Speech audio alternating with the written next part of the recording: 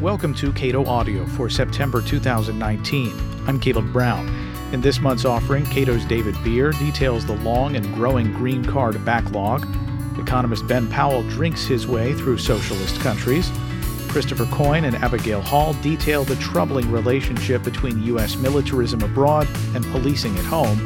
And Venezuelan opposition leader Maria Corina Machado provides a briefing on Venezuela today. First up, this month's Cato Roundtable.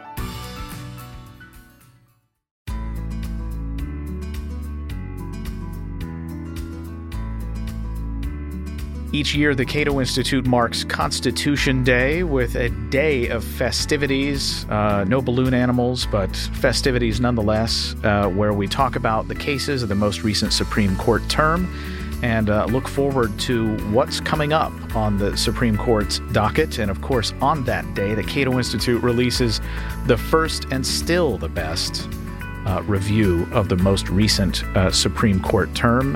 That duty to make sure it is both the first and the best falls now to Trevor Burrus, research fellow here at the Cato Institute, and of course, Ilya Shapiro, who directs the Robert A. Levy Center for the Constitutional Studies at the Cato Institute. Gentlemen, welcome. Editing 11 volumes of that journal was enough. I thought I'd give Trevor a shot. And as I understand it, before we get started in earnest here, when you were doing it, you had a Trevor working for you.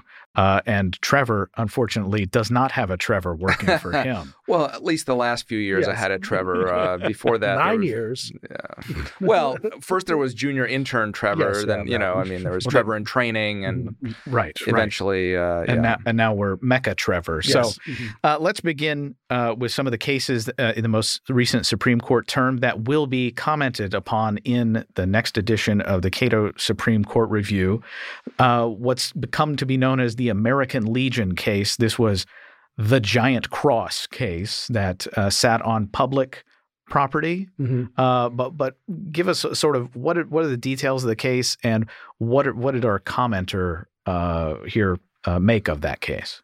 This was a cross to commemorate the war dead from World War I, so recently celebrated its centenary, not the cross. I guess the cross was put up a few years later.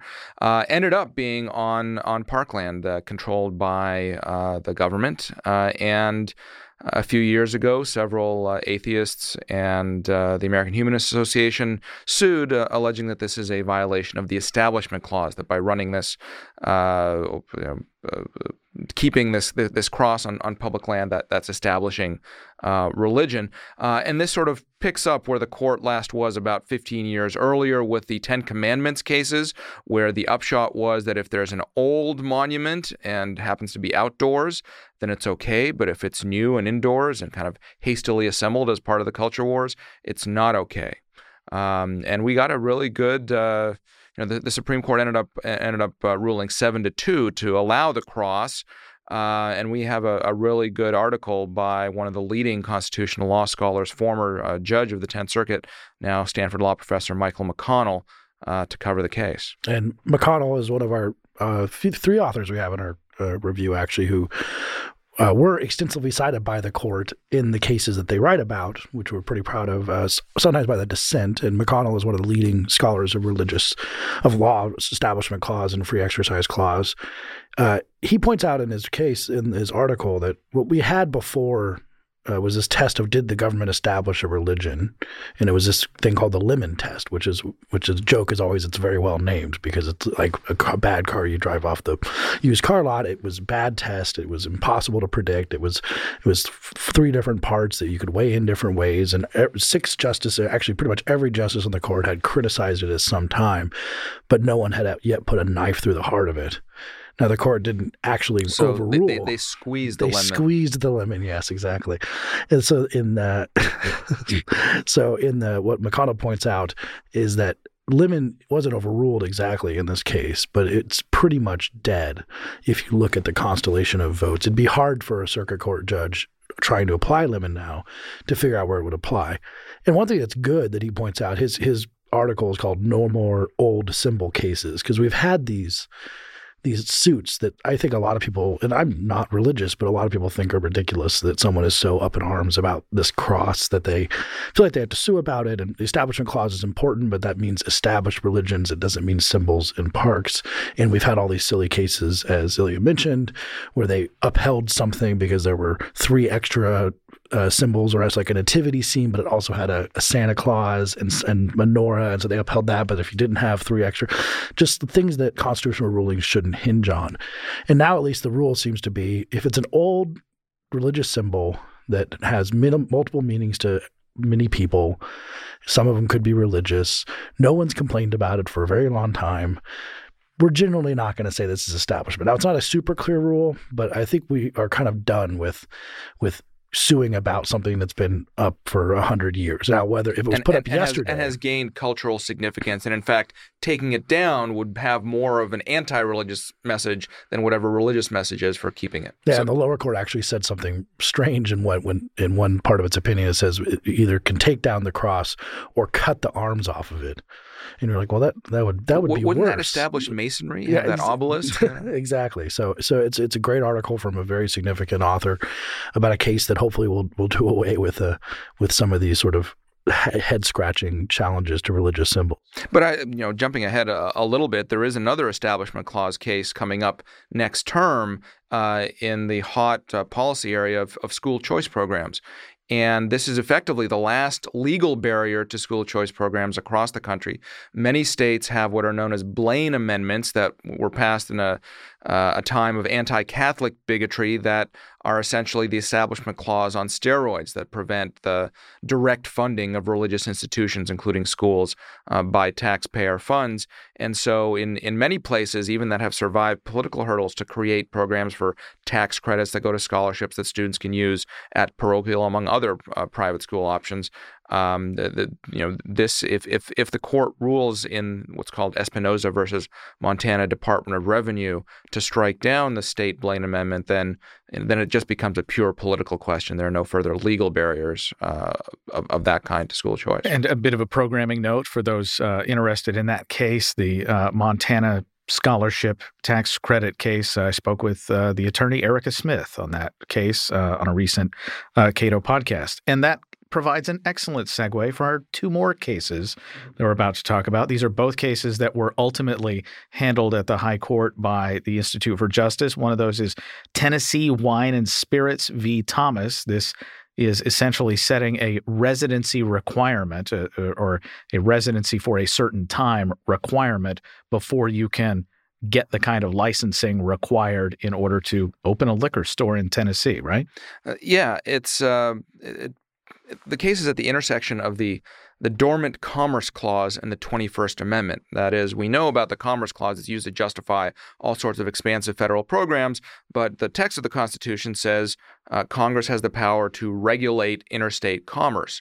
Well, what happens if it's not regulating in a particular area, but a state does regulate, and that has some sort of extraterritorial or interstate effect on commerce?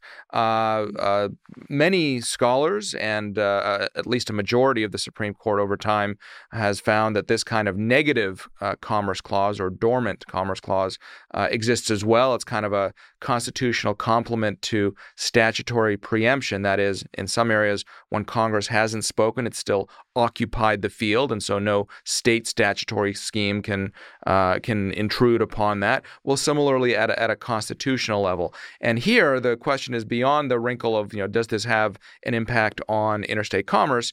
It involves alcohol, and therefore not only does this make for lots of colorful metaphors during the argument and what have you and in the briefing, but it involves the 21st Amendment, which repealed prohibition, but also gave states new powers to regulate the importation of and transportation of alcohol within state lines. So the question is, this kind of Tennessee residential requirement for a liquor license, is it somehow fall into the purvey of the 21st Amendment, into that special state solicitude for alcohol regulation that doesn't exist for regulation of widgets or other products? Yeah, if you had a 2-year residency requirement for being having a carpenter store or something like that, it would be unconstitutional. It wouldn't even survive for a second. So the question, can the 21st Amendment save this?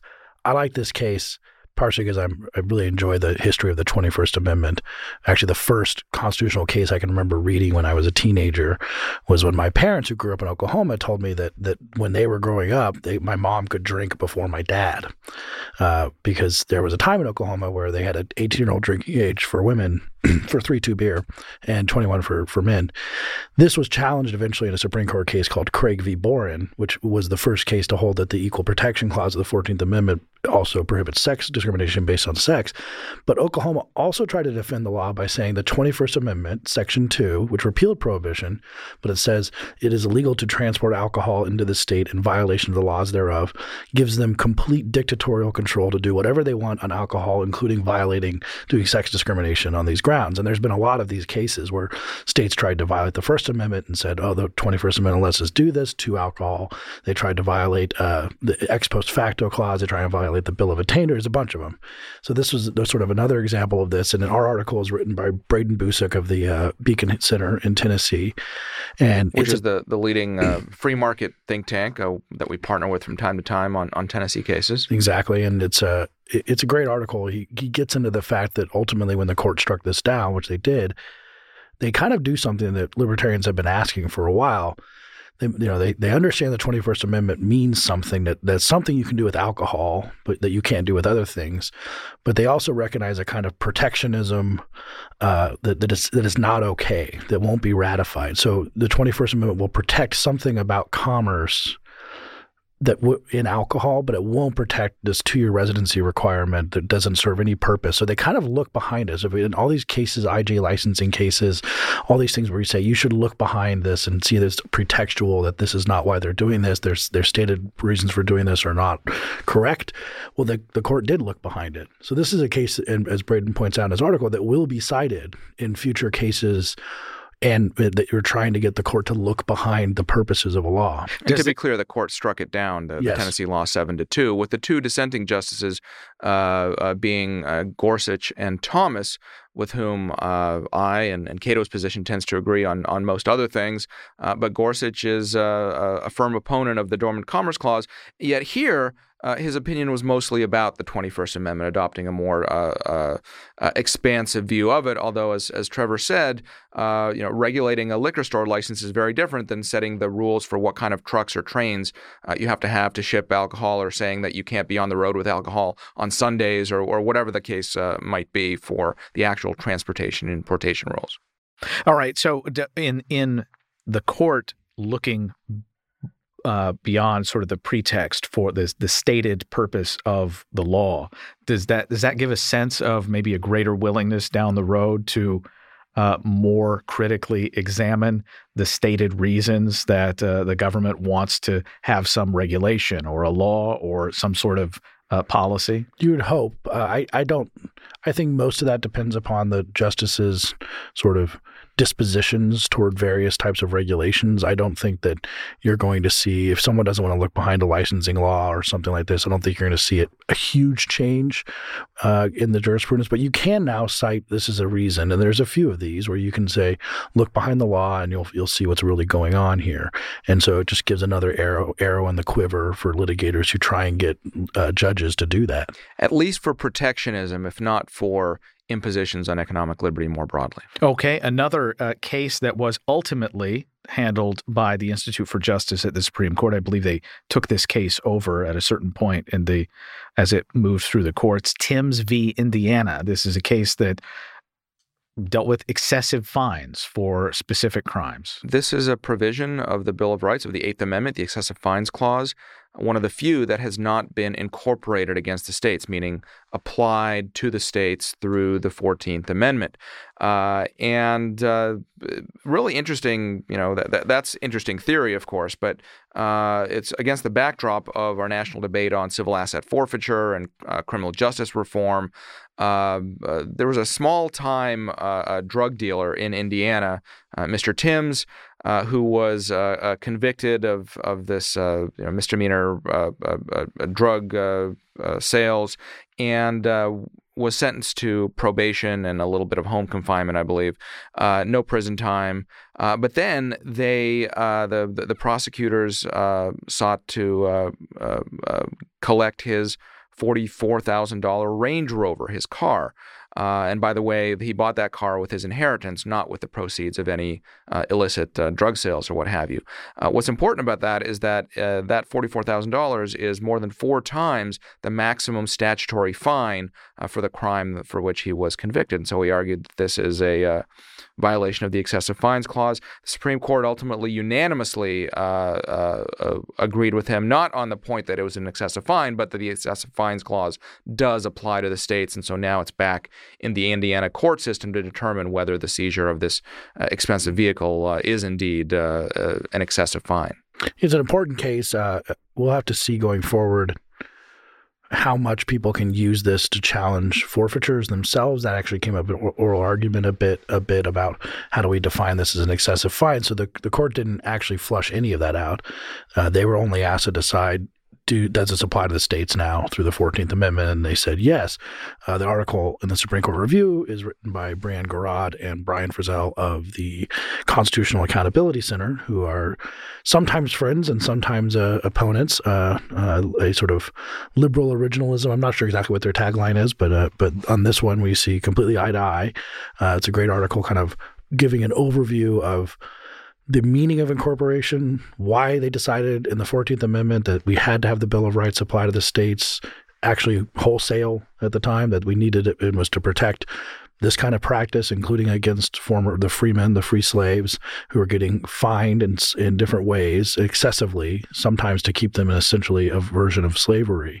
So we have this important thing that hadn't happened for a while. If longtime listeners might have sort of kept track of this incorporation, we had this with McDonald v. City of Chicago.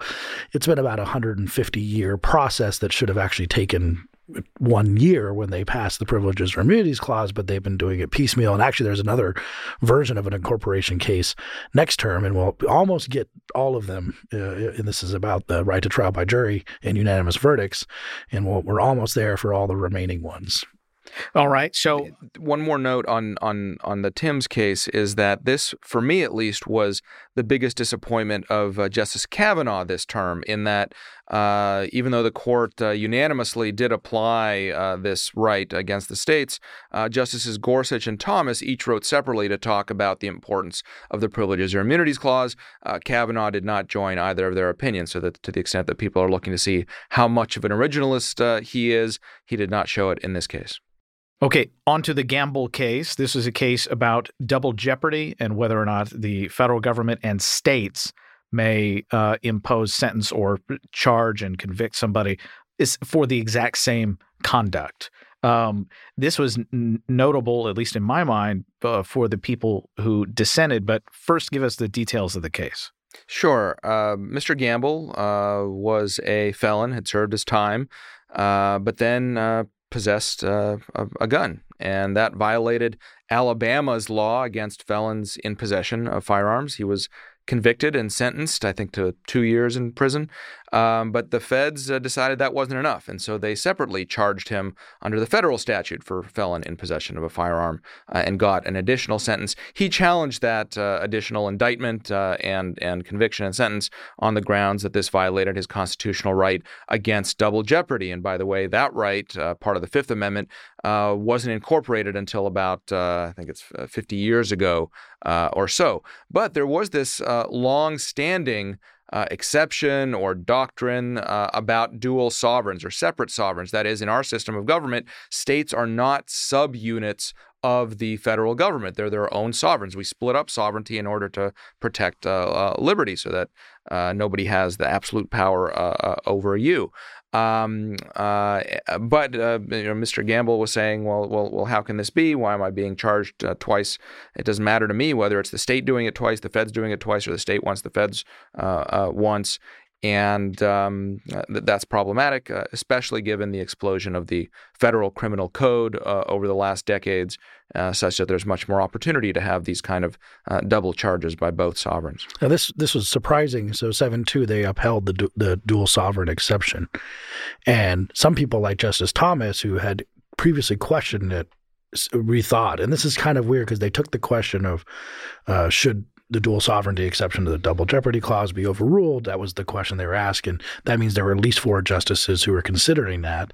And then to get cert, and then they didn't even have 4 justices in dissent, which means that people, Thomas, I would imagine one of them, switched their minds after looking at the briefing. It's an interesting question that comes up in the decision because there's a lot of things that arise out of the double jeopardy clause. For example, subsequent prosecutions of after Indian tribes, or even foreign prosecutions. Then some of these come up in the decision where if you took the double jeopardy clause really literally, you would, possibly a person who had been tried in a foreign government, maybe at a kangaroo court or in some sort of bad example court, would not be able to be tried here if they had jurisdiction over them. So it's a pretty difficult question. That's what the court wrestles with. The real problem with the dual sovereignty exception is that the federal criminal code is not just too much, but they shouldn't have as much overlapping jurisdiction as they claim to have. Mr. Gamble having a gun should never have been in federal jurisdiction to begin with if you had the right interpretation of the Commerce Clause. Our article on this is written by Anthony Colangelo from Southern Methodist University, and it's a scholarly article, but if you're kind of a dork about jurisdiction, which I am, he gets into the nitty-gritty about, well, what does this mean now, especially as we use international law to kind of understand who has jurisdiction and what 2 sovereigns might have claim over some type of conduct. It's a little bit of a disappointing opinion, but I think we have to rectify federal criminal code before, and then we can figure out more about this double jeopardy issue. Justice Gorsuch's dissent is notable in that he's effectively saying if you're reading federalism, the majority talks about federalism, we have to respect the sovereigns, and I get that, but if you're reading federalism to give the government, any government, more power to put you in jeopardy of losing your life, liberty, or property, then you're doing it wrong. We'll close very quickly with a case that has been mentioned, I believe, here before, and that is Kaiser v. Wilkie. This is a case about so-called Auer deference, AUER deference, which is to be distinguished from Chevron deference with respect to courts.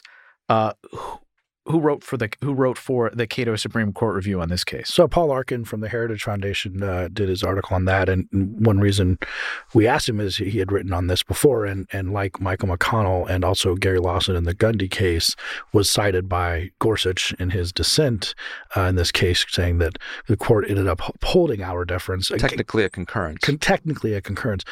And this was another one where the question for the court was, should this case be overruled? Should Auer, in this case called Seminole Rock, be overruled?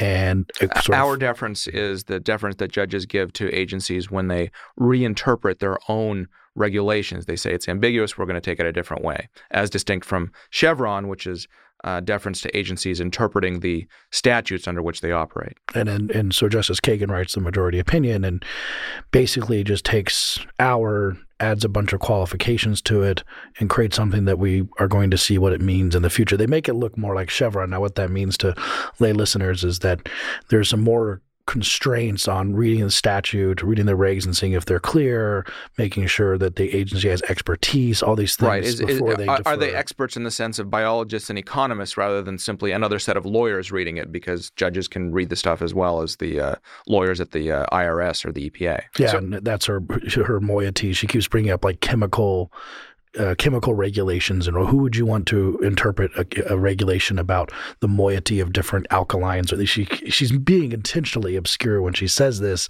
So, of course, you would want a chemist who works at the given department to interpret that, not some judge. And so she puts some more constraints on it.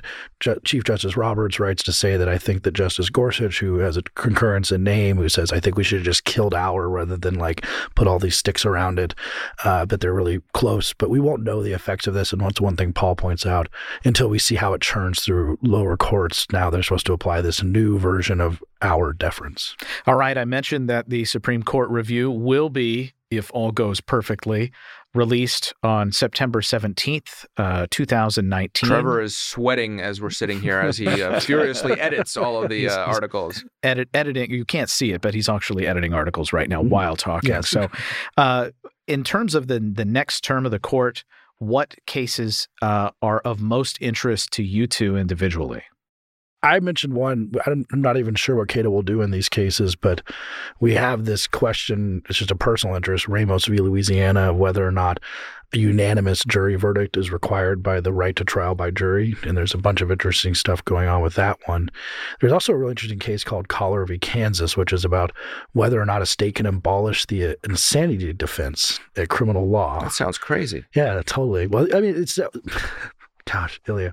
The insanity defense of criminal law. So the question there, those are just interesting to me abstractly, but we have some important cases. Right now, the city of New York is feverishly trying to moot and get this gun case kicked out, the first gun case that the Supreme Court had agreed to hear since 2010.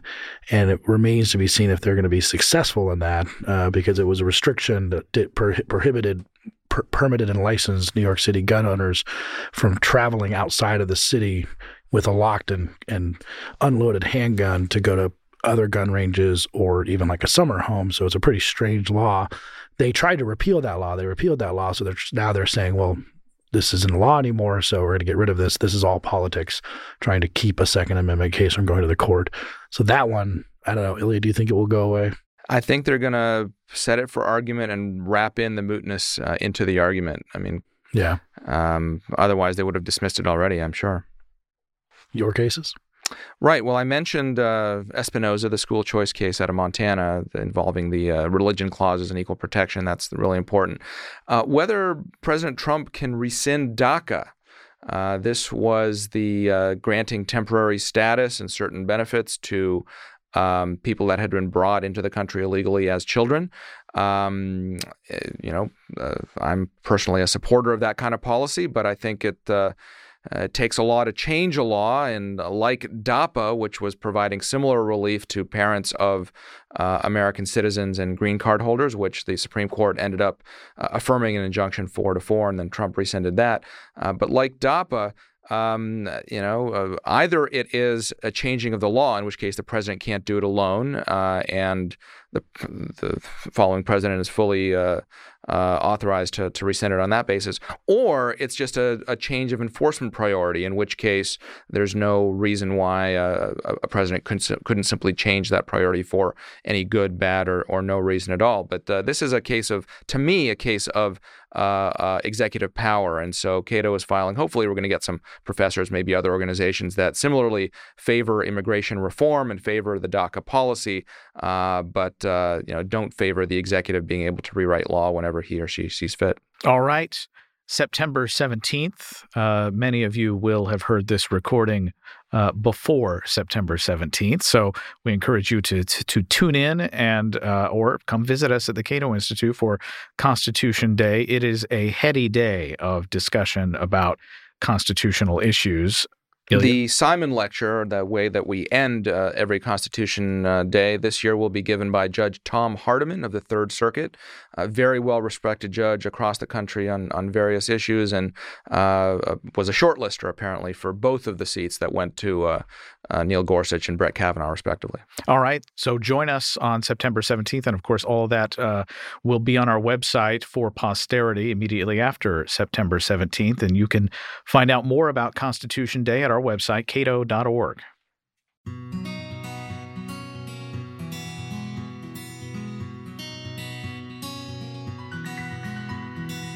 There can be no mistake about it at this point. The Trump administration is making immigration, legal immigration, more difficult, and intentionally so. But even if you strip away the intentions of the White House, the backlog of green cards faced by would-be Americans is long and getting longer, and it's not a partisan problem. At a Cato Institute Capitol Hill briefing, Cato's David Beer detailed the issue.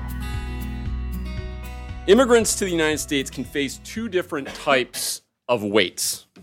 The first type is just a bureaucratic processing times, the time it takes to adjudicate an application.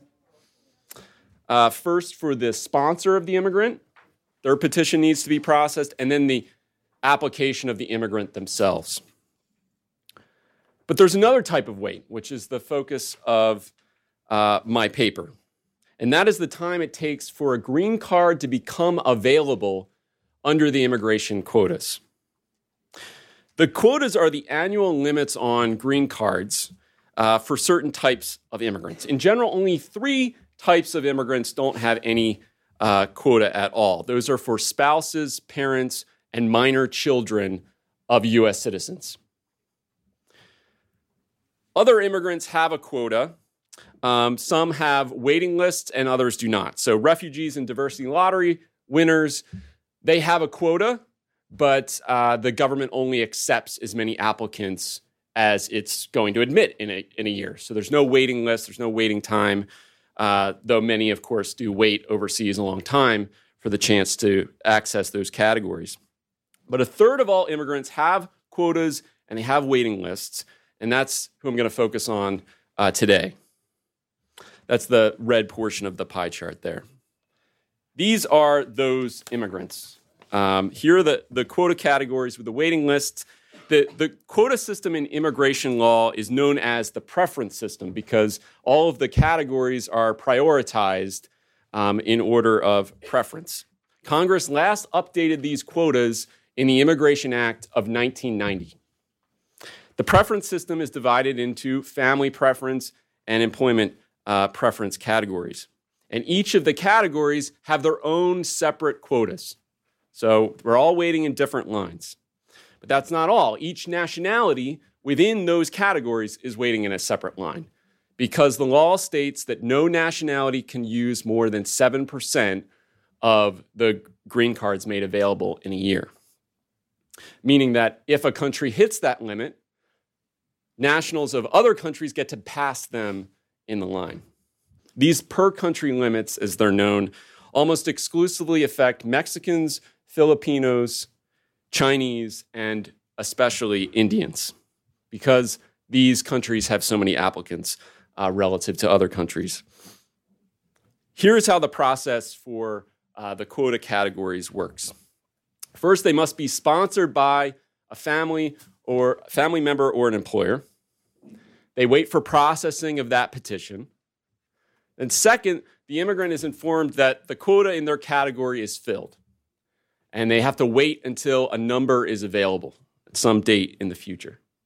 And then finally, after they get through that wait, they're informed that the immigrant can apply, and they have to wait for processing of that petition. So you have 2 bureaucratic processing waits, and in the middle, you have this wait.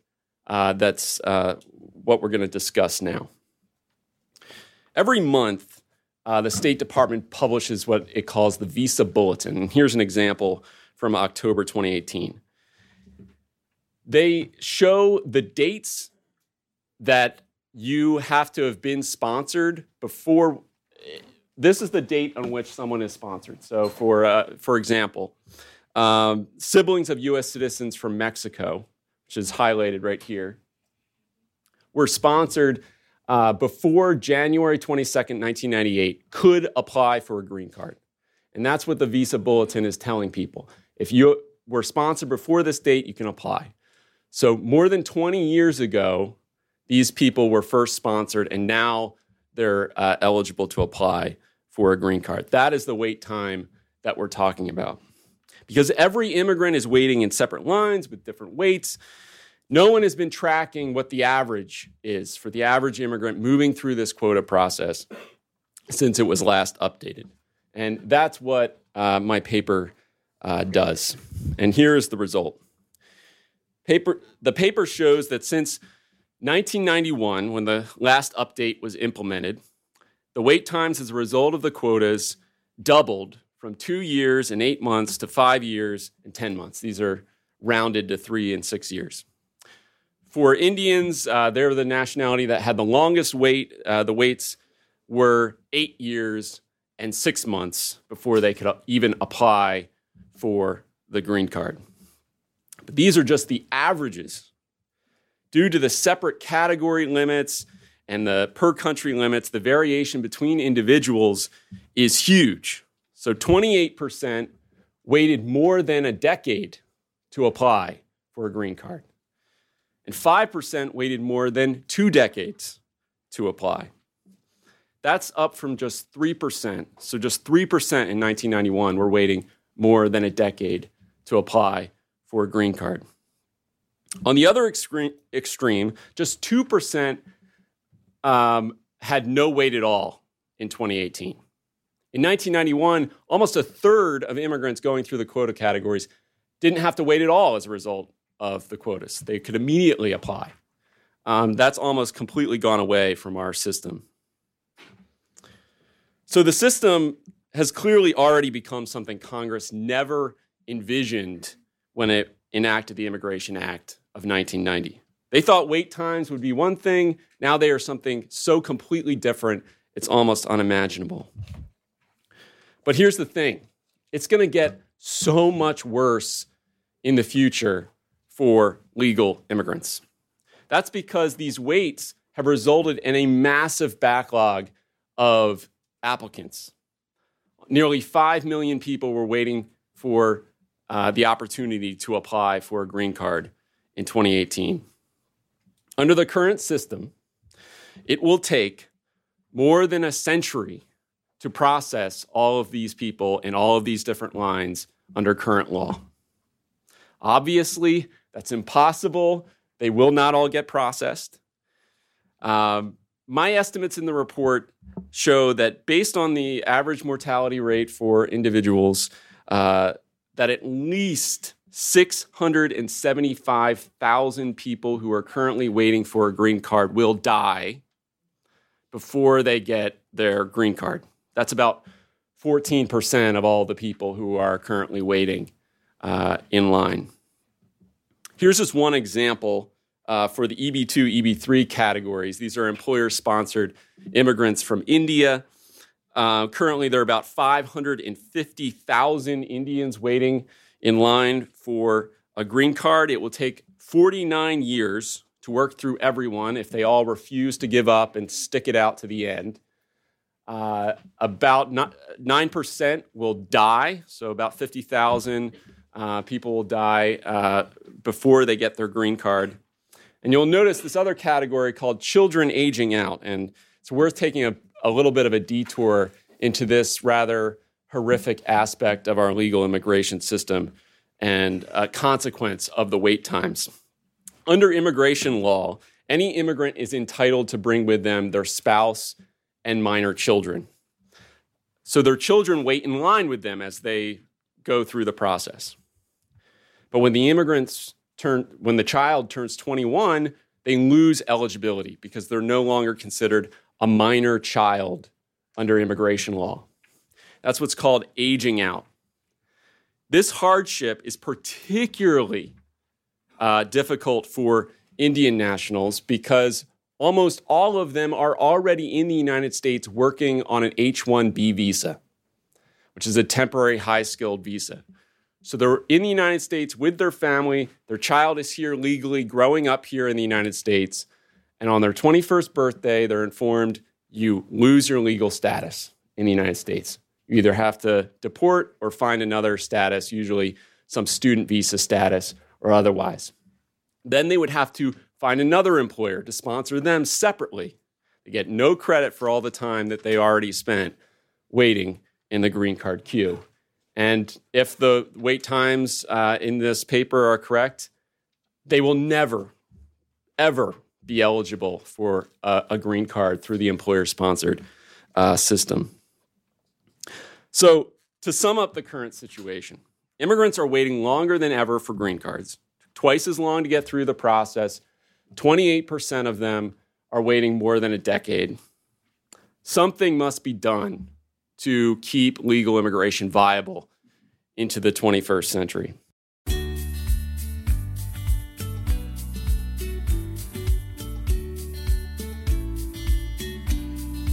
For two economists drinking their way through socialist and relatively new former socialist countries, it turns out that access to good beer and a wide variety of beer isn't such a bad metric for economic success.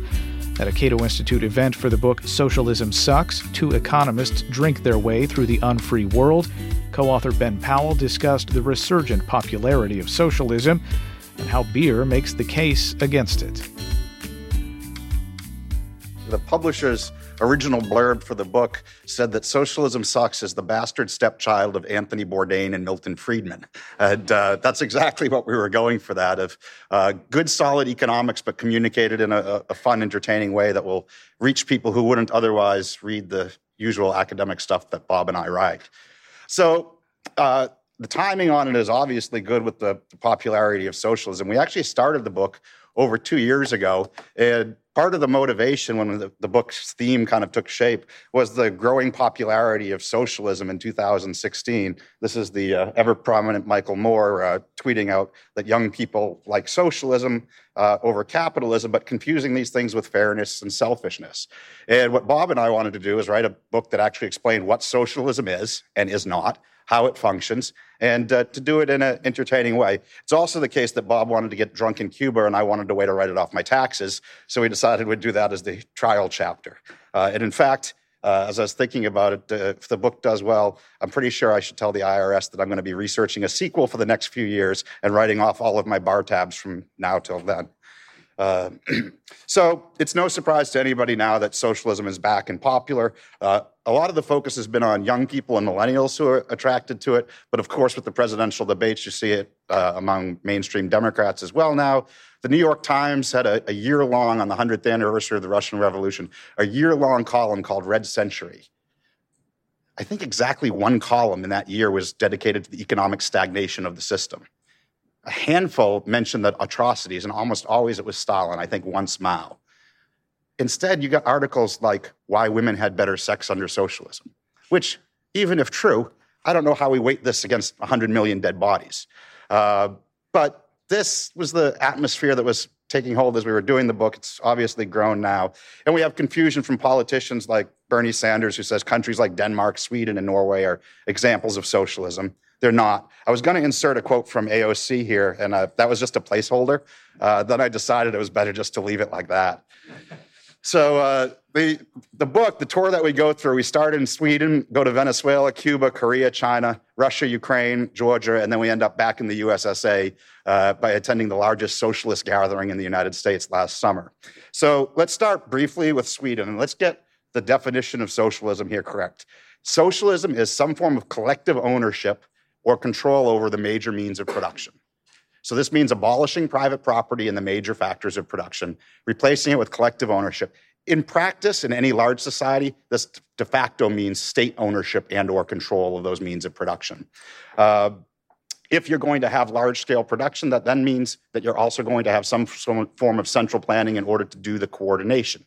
So a lot of these young socialists like to say, oh, we want socialism from below, and everybody's just going to decide cooperatively what to do. Well, listen, your hippie commune's not going to produce an iPhone, comrade.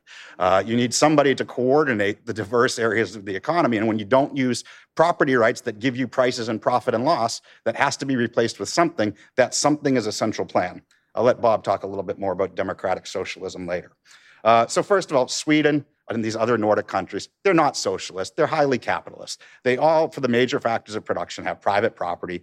They have good contract enforcement, a tolerable degree of the rule of law, basically free trade, light regulation of businesses. Now, they have problems. Sweden's got a big welfare state and high taxes. This is true of the other Nordic countries as well. And these interventions in the free market have consequences, but they don't equal socialism. That's why when we go to when we go to Sweden, the beer is great, the place is beautiful, it's not socialist. And Bob is the co-author of the Economic Freedom of the World Index. When we were writing this, Sweden was ranked 27th freest in the world, i.e. most capitalist, least socialist. And this is true of other Nordic countries as well. So we can have great beer there. In fact, that's sitting in front of a Belgian beer bar. And the Belgian beers, even though Belgium's really close by, cost a ton of money, more than you're going to pay for them in Washington, D.C. And in fact, we drank some in South Korea on the other side of the world, and they were cheaper there than they are in Sweden. And this big welfare state has dragged down Sweden's growth, and they are not as wealthy relative to the rest of the world as they used to be, but they're still a prosperous place because they're mostly capitalist. Venezuela is the other end of the spectrum. So Venezuela is dead last in Bob's Economic Freedom Index. Cuba and North Korea are not ranked, but we can guess where they'd be. But Venezuela, it's important to remember, this is not a place that was always like that. The earliest year of the index in 1970, Venezuela is among the 10 most economically free countries in the world. What we saw is a long period of decline in economic freedom in Venezuela as they were moving away from capitalism into worse and worse forms of interventionism, so that they had stagnated, failed to grow. But back in 1970, when they were capitalists, they were also wealthy. In fact, they were wealthier per capita incomes than Spain itself. That's not true by 1998 when Chavez comes to power. But this was a capitalist, prosperous economy. And it's also, we don't have to go back very far to have people pointing to it as successful democratic socialism. Chavez, unlike the other ones, came to power in a democratic election that international observers widely said was fair. He began putting his socialist policies in place. And what was happening is Venezuela sits on the world's largest oil reserves. Oil prices were high. As a result, his socialist policies were cutting out the core of the economy. Food production was plummeting in Venezuela, but they were using the revenues from oil to import food and other things for the population and give the big free handouts our politicians like to talk about from socialism. But once prices came down shortly after Chavez's death in 2013, and by the way, production also went down because the state-owned oil company, remember, state ownership and control of the means of production, doesn't give very good incentives for maintaining equipment and pipelines and such. So production as well as prices are down. They no longer have the foreign exchange to import the necessities. We have the crisis that we see today and that Bob and I saw when we were there in January of 2017 firsthand. In fact, the picture on the top left corner is of the bridge that's been in the news recently where the aid trucks were all stopped from going in from Colombia. The time we were there, people were free to move back and forth across them, and Venezuelans by the thousands every day were coming across into Colombia to buy basic necessities that were unavailable in the Venezuelan economy. And one striking thing that we saw in this too is it wasn't typical third world poverty. Bob and I have both been to a lot of poor countries. What you saw crossing the border is people who were middle class, upper middle class Venezuelans who still had some access to money that they could use to buy goods when they crossed the border. This is illustrating what a socialist economy does to those people who were previously prosperous in a capitalist society and seeing them struggling to make ends meet there on the border while we were there. I should also say, since we have this beer theme running throughout the book, Venezuela ran out of beer. If I were a socialist dictator, like toilet paper, beer, these are the things that like we'd always have. By the way, that's not like an election speech. But what actually happened is they have Polar, which is a nominally privately owned company, but government planning over the economy allocates foreign exchange, and they didn't allocate them enough foreign exchange to import the barley to make the beer. As a result, the country ran out of beer. So next on and I should just say about the democratic socialism with them, of course, this is what I think young democratic socialists often miss, is the necessary connection between a lack of economic freedom and a lack of political freedom. So once you abolish private property, you have to move towards planning and state control if you're going to have any sort of advanced production. But that's also going to be extremely inefficient and met with stagnation. People don't like that. That means they're going to throw you out of power if you let them voluntarily reelect you. But precisely because you've centralized the power of the economy, you're able to repress them so that they can't throw you out of office in a democratic election, which is exactly what we've seen with Maduro. He was reelected last year by wide margins, yet at the same time, people on average lost something like 24 pounds. They didn't all find Jenny Craig. When your population is literally not getting enough to eat, there's no way you get reelected. Instead, what did you have? You had state employees being ordered to reelect the person or they're going to lose your job. They had food aid stands next to polling places. So that is the necessary connection between socializing your economy and democratic tyranny.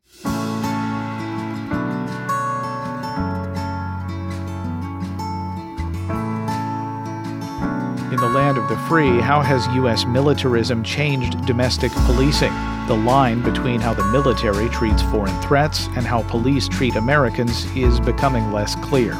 Chris Coyne and Abigail Hall are authors of Tyranny Comes Home, The Domestic Fate of U.S. Militarism. They spoke at the Cato Institute in June. Economics is a study is a social science. And so it's a set of tools that allows us to understand the social world. And of course, a key part of that is politics and all its various forms and manifestations, including foreign policy and how that policy affects domestic life. And so foreign policy, or what falls under the broad purview of foreign policy, is plagued with a variety of economic issues, things like incentives, oftentimes perverse incentives, various constraints from resource constraints and knowledge or epistemic constraints and so on. And so this area is ripe for study by economists, and economists are often very poor at studying this because they just focus on kind of broad notions of defense. They oftentimes dismiss it as or categorize it as a public good and really don't delve into the actual nitty-gritty. And so it's our hope, among other things, to kind of shed light on that and use the tools of economics to shed light on the nuances of American foreign policy, the implications, and to also contribute to a broader conversation, not just among economists, but among a variety of other scholars and policymakers. You bring up a good point. We can talk about the militarization of police, which I think is probably what most people are thinking of when they're talking about militarization broadly, which would be the incorporation and the use of military tactics, military dynamics, and also military-grade weapons in the use of civilian policing. When we talk about militarization more broadly, what we're referring to is this larger idea and focus on using the military and military methods as a means of fixing a variety of problems, both domestically and abroad. So the boomerang effect is, as you mentioned, what we term kind of the general framework or focus of the book. And it's meant to be a very general, broad framework. And the core idea underpinning what we call the boomerang effect is the following. Foreign intervention, both preparing for and engaging in foreign intervention, provides a laboratory, if you will, for the American government to refine, develop, and innovate tools of social control to manipulate, shape, and influence the behavior of other people abroad. When the U.S. government intervenes abroad, it is not subject to the same constraints that it is when it intervenes in domestic life. The slack in those constraints allows it to do things that it otherwise would not do domestically. After those interventions end, or perhaps when they're ongoing in some instances, those innovations in social control oftentimes return home. They return to domestic life. And in doing so, they change the fabric of domestic life, oftentimes for the worse. And so when this happens, the relationship between government and the citizens changes. Government expands the scope of its power over our lives, and it changes the way that daily life operates. And so what we want to point out, or one of the things we want to point out, is how this process manifests itself and unfolds.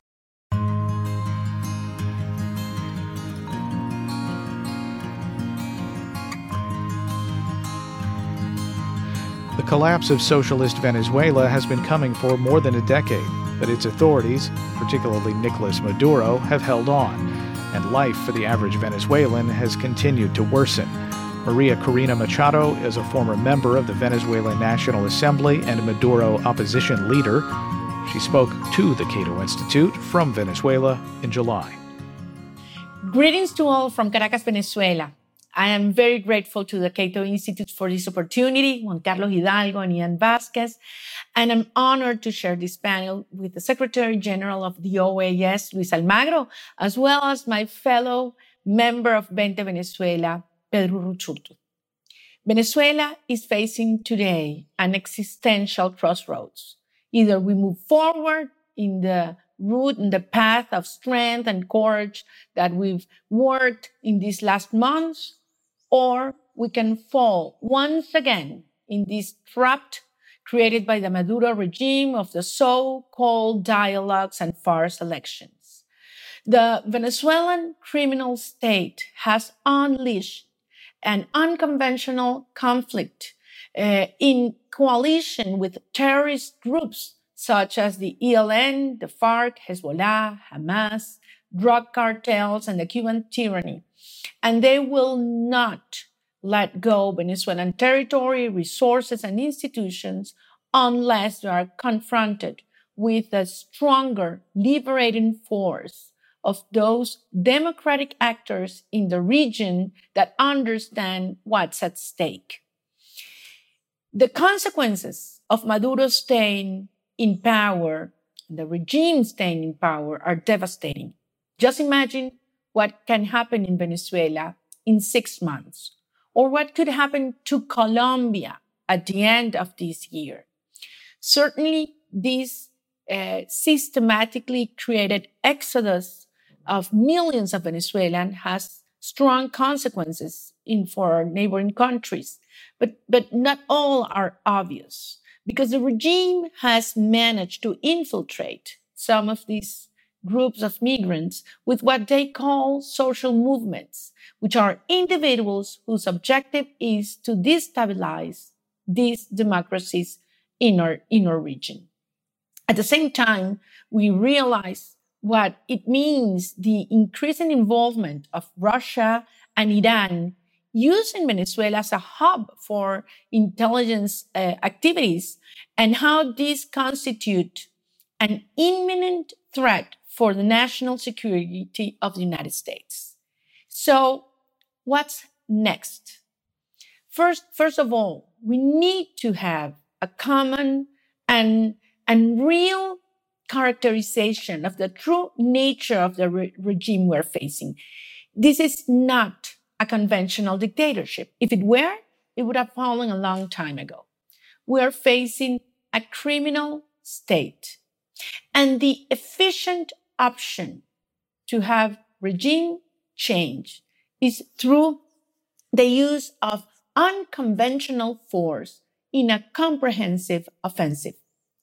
This should start with the creation of a coalition of our closest allies, those that suffered the most of Venezuelan tragedy. These are Colombia, Brazil, the Netherlands, Antilles, and the United States of America. The objective is to build a credible threat, an imminent and severe threat that has high costs for the regime and its global partners. And this should be done with the use of intelligence, resources, diplomacy, information and communications, international justice, police actions, and specific military activities.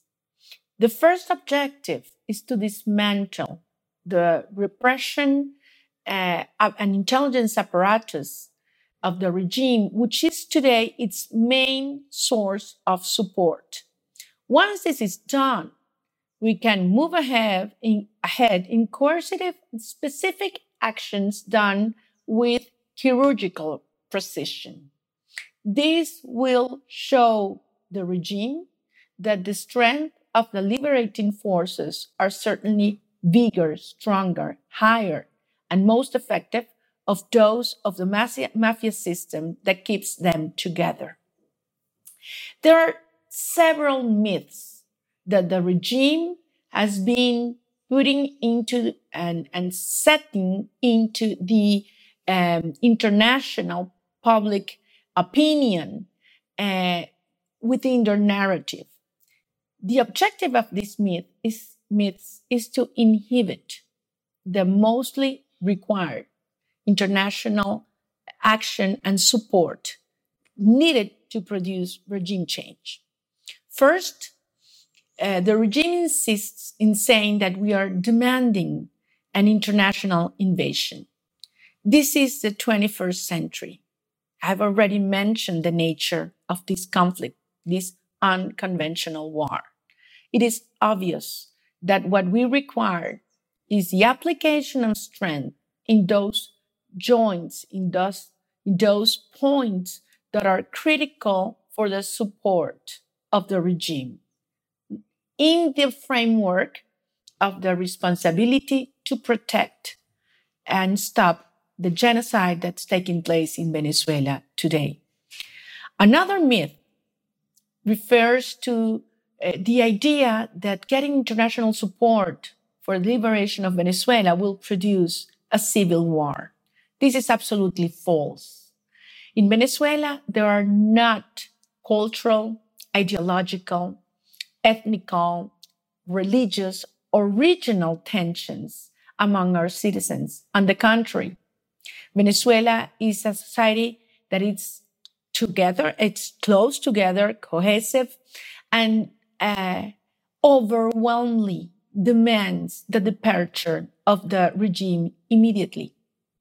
And finally, another myth refers to the fact that in order to have a peaceful transition, members of the mafia should be part of that government. This is not only unacceptable from an ethical perspective, but would be a huge political error, because that would mean that Venezuela would turn and consolidate into a mafia state. And we just have to see the history of Nicaragua to understand its consequences. That's why today we must realize that our objective goes beyond the departure of Maduro or even dismantling the regime that is in power in Venezuela. We need to stop and get rid of the anti-Western, criminal, terrorist, and narco-trafficking forces that have created this revolution, this system, this model that is using our nation to expand and destabilize the whole hemisphere. We, Venezuelans, are committed to do what it takes, but we need the international support, and we need it now. This is our biggest opportunity and in our nation's, in our Republican history. But it is also the biggest threat this hemisphere has faced. There is only one option to move ahead. There is only one option: victory. Thank you very much.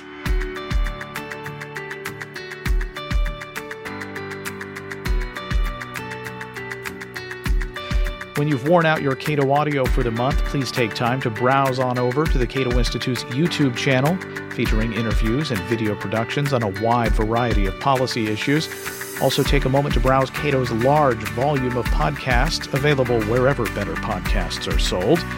And that includes, of course, the Cato Daily Podcast hosted by yours truly. That will do it for this edition of Cato Audio. I'm Caleb Brown. Talk to you again next month.